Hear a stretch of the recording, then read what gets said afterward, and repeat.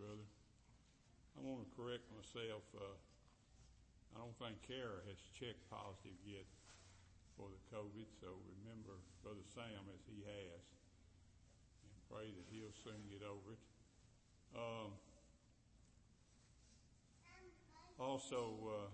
I need somebody to show me how to send out a block message about the Lord's Supper. We're going to have the Lord's Supper next Sunday. We're going to have it this Sunday because I was afraid there's going to be too many people out, and I see I wasn't wrong. And maybe by the time school starts back, people will be back. We're going to have it next Sunday, Lord willing. Nothing happens. If you have your Bibles, turn with me to the book of Jeremiah, the 36th chapter. Let's all stand as we honor God's Word this morning and pray that the Lord will see fit to go with us. 36th chapter, I'm only going to read the first two verses, but I'll be preaching on probably 2 or 3 chapters here this morning. In the 36th chapter of Jeremiah, the first verse says, "And it came to pass in the 4th year of Jehoiakim, the son of Josiah, king of Judah, that this word came unto Jeremiah from the Lord, saying, Take heed a roll of a book, and written therein all the words that I have spoken unto thee against Israel, and against Judah, and against all the nations, from the day I spake unto thee, from the days of the Josiah, even unto this day." Gracious Heavenly Father, we thank you for this day. Thank you for the word. Thank you for taking care of us. Lord, I pray that you'll give me the strength I need to preach this message this morning. Lord, I'm thankful for those who have come out this morning. I pray, Lord, that you'll bless them, and pray for those who, for some reason, can't be here today. Pray, Lord, that if they're out of town, they'll be back safely and ready to serve the Lord. And Lord, I just pray that you'll take care of everything. For it's in Jesus' name I pray. Amen. Thank you. You may be seated. The title of my message this morning is Destroying the Book. Destroying the Book. This has been a key thing for many, many years. We want to welcome you to live streaming this morning, coming from Landmark Baptist Church here in Lyons, Georgia. Destroying the book. The book of the Lord, like the people of the Lord, has suffered much persecution. The book has suffered. It started out right here in this, what we're going to be preaching to you today, and it's gone all the way into even today. People are rejecting the book of the Lord, but it's suffered a lot of persecution. The book has been ruptured, pierced, ridiculed, burned, and buried, but it has survived.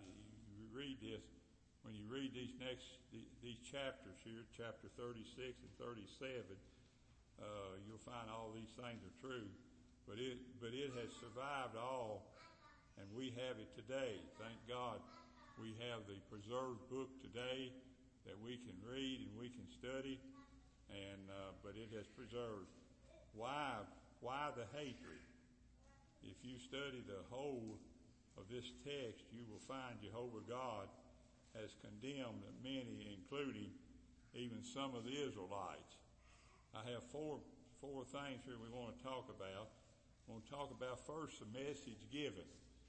The message that was given, Jehovah God stated, "Take thee a roll of the book, and write therein all the words I have spoken unto thee." In verse 2. All the words God has for us is in his book. I believe that. I believe it's in the King James Version of the Bible. I believe all the words that God would have us to have has been preserved and carried over for us, that you can about go anywhere today and buy a King James Bible. And there's a day when we'll be talking about it a little later on this message, but there was a day when you couldn't do that. You couldn't find a Bible, the words of the Lord. The Lord said, take these words that I've spoken to thee. Like the gospel we preach, it is a revelation from heaven. It was a message of solemn warning. He says, against Israel and against Judah and against the nations. God book is against a lot of things. A lot of things that we see today as being okay in our minds, God is against them. Think about that for just a moment. God is against a lot of things. He's against some of the things that we do. But yet people go ahead and do them anyway. They don't care that it's in the book. They don't care that the book, as old brother Wayne Massey said, people don't care what the Bible teaches. They care less, and that's the reason they won't go to God's house to hear it. Like the gospel we preach, it is a revelation from heaven. It was a message of solemn warning. He states it may be that Israel will hear. Now, I like this. He says it may be that Israel will hear and return every man from his evil ways, that I may forgive their sin. But the only way you're going to have your sin is forgiven is to forsake them and repent of them and ask God to forgive you for them, and He'll do it. He'll forgive you for your sins. Then you have the message heard.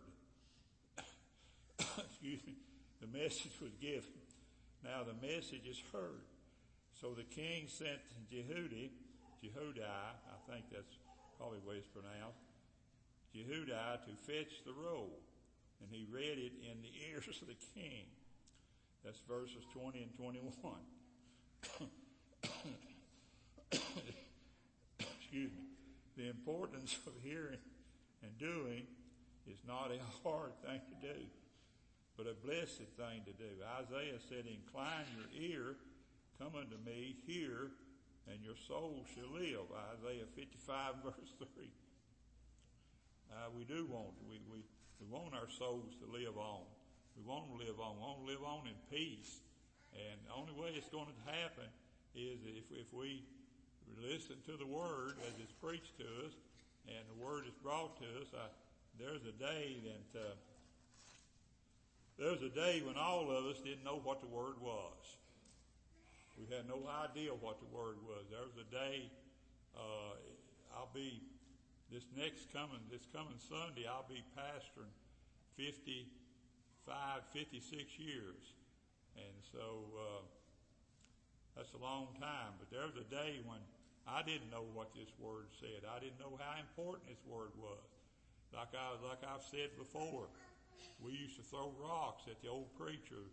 Matter of fact, he was Rhonda's old preacher. We used to throw rocks into the building, and us boys did. But when this was read, it says here, and it came to pass that when Jehudi had read 3 or 4 leaves, that is pages, when he had read 3 or 4 leaves, he cut it with a penknife and cast it in the fire that was on the hearth until all the roll was consumed in fire that was on the hearth. Jeremiah 36:23. He cut it all up. He penknifed it, cut it all up, and he threw it in the fire, cut page by page up, and threw them in the fire until he burned the whole thing. The whole thing was burned and didn't exist anymore. There are some people's tongues used like a penknife of higher criticism. I've had people who have said that this King James Version of the Bible is stupid, and you ask them what version they use one of these new versions that they say is okay. But if you'll study and you read and you'll find out, a lot of these new versions do away with a lot of things that the King James teaches. Does away with a lot of them. I have a book at home. It's called, it's about 26 different versions of the Bible. And in that book, they show each version and what it leaves out and what it what it rejects as far as the King James is concerned. And you'll find that there's a lot of stuff that is rejected today in some of the new versions of the Bible. There are some people's tongues, as I said, used like a penknife of higher criticism to destroy the Word of God. You know, I had a young man one time went away to seminary, and he came back, and he said,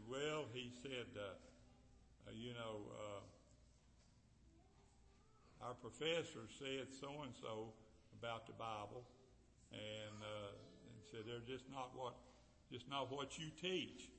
He told me, he said, no, they're not what you teach. I said, I realized that. I said, you've listened to this criticism of the Word of God, and they criticize the Word of God. Don't ever get caught criticizing the Word of God. That's one of the worst things you can do, to criticize the Word of God.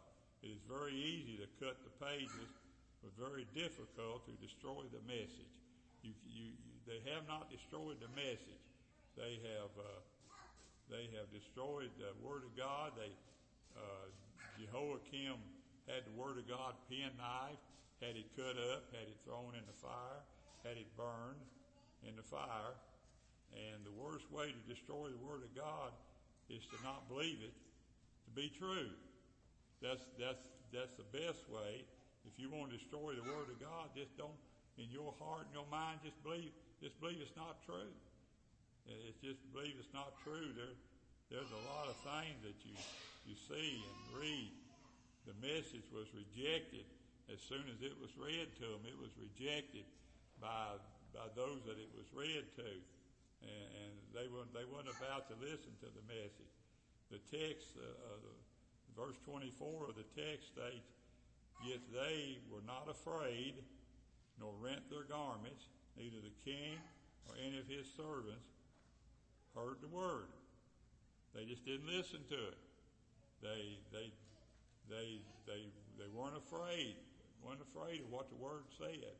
Let me tell you, folks, if you're not afraid of sometimes what the Bible says, you don't have any conviction. Because let me tell you, the Bible is a strong book against some of the things we do, some of the sins we commit. I tell you, one of the worst things that I've ever seen in my life, and that is when the Bible teaches things that I know I've done, things that I know I shouldn't have done. And it's a terrible thing. It's a terrible thing to get rid of some of those sins. The message was renewed. He says in verse 32, the text states, they took Jeremiah another roll and gave it to Baruch, the scribe of the son of Neriah, and who wrote therein from the month of Jeremiah all the words of the book which Jehoiakim king of Judah had burned in the fire, and they were added besides unto them many like words. Well, Jeremiah took the book and made it and made another copy and made it right. Made another copy and made it right, and so he had another copy. Well, there's another man who did the same thing in his day, William Tyndale, if you'll remember. William Tyndale, who printed a Bible, and the enemy would burn it, and he would print two more to replace it.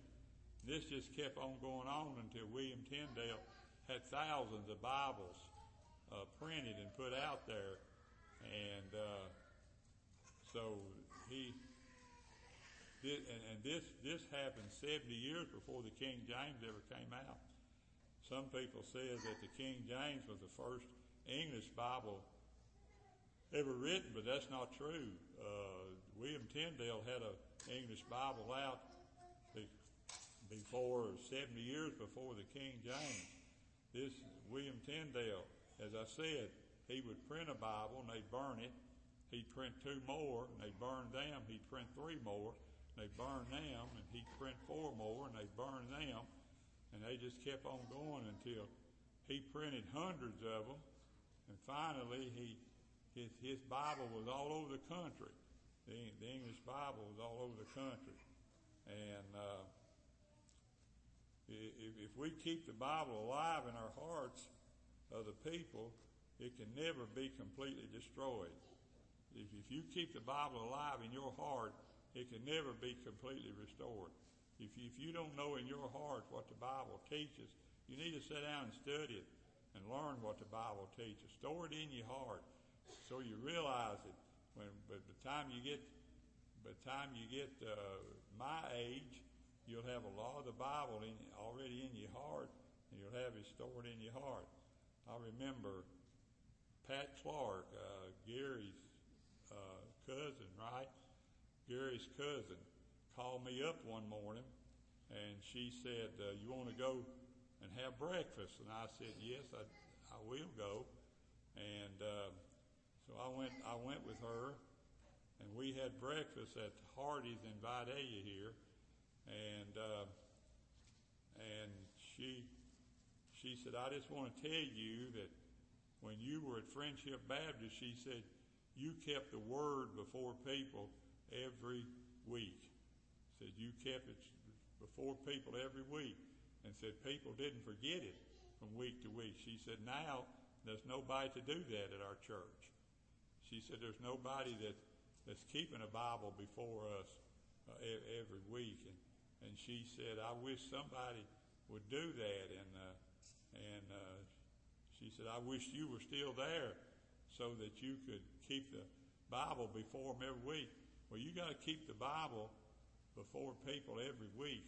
You can't just preach it one time and then just forget about it.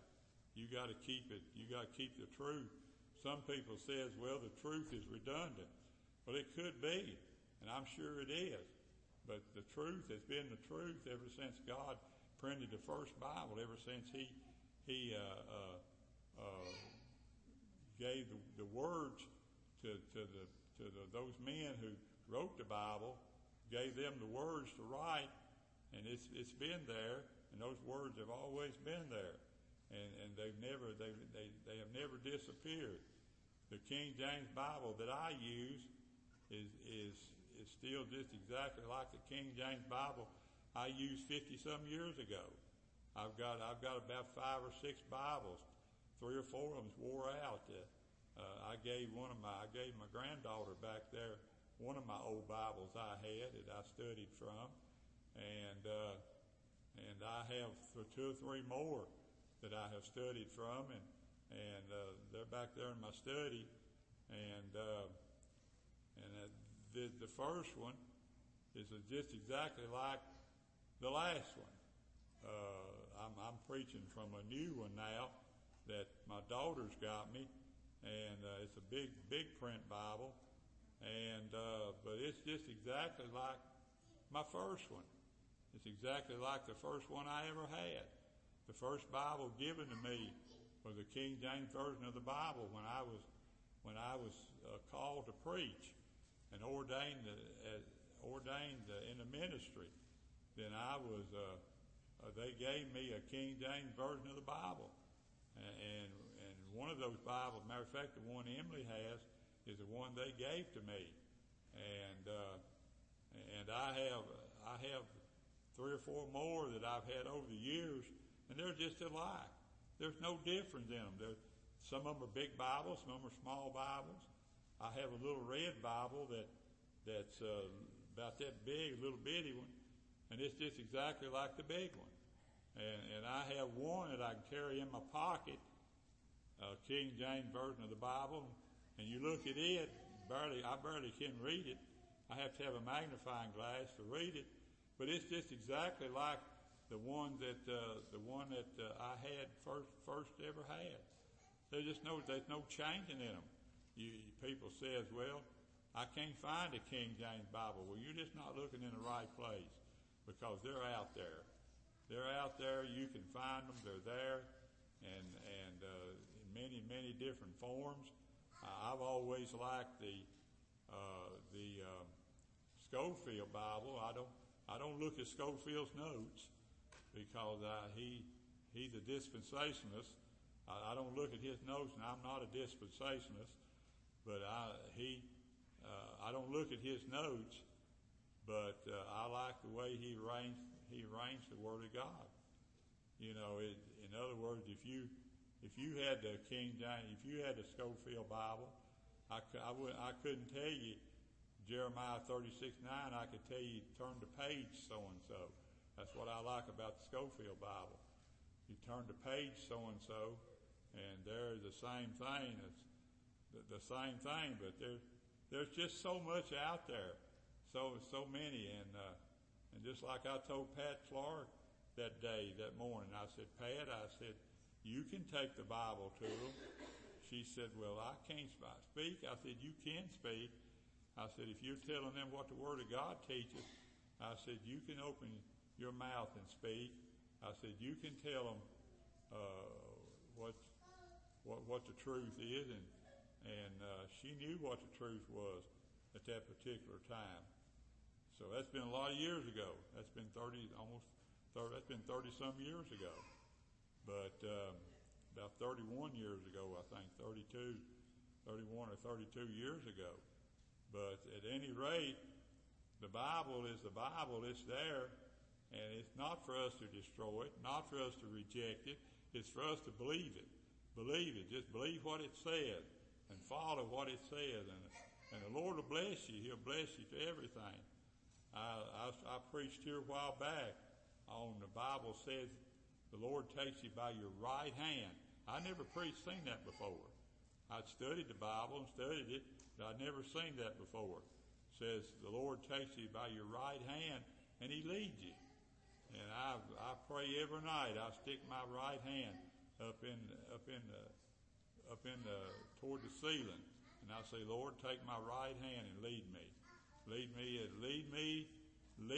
to right into the darkness of death. Lead me right into it, Lord. Lead me, and I want you to lead me. And I want to be led. I want to believe the Bible. I want to follow what the Word of God said. But I tell you, there's a lot of people out there that are against it, and I pray for them. I pray for them every day. I pray for them every day. I've had too many people that have criticized the Bible, have criticized what I preach and what I teach. But at any rate, it's the truth, and follow it, and don't take any of it away. That's what some of the Reformed Baptists have done today. Some of these Reformed Baptists, they're good preachers. They're good preachers, but they have taken the Bible and they have changed it. They have changed it. They have taken the church almost completely out of the Bible, and they don't leave the church in it. And you'd be surprised. A lot of these churches are Reformed churches, and you got to be careful about that, because I tell you, folks, you don't want to get caught up into that, because they have the freedom to preach whatever they want to preach. If they want to preach an invisible church, they preach it. Because they don't believe anything about the church. And it's a lot easier to believe. It's a lot easier to believe an invisible church than it is to believe a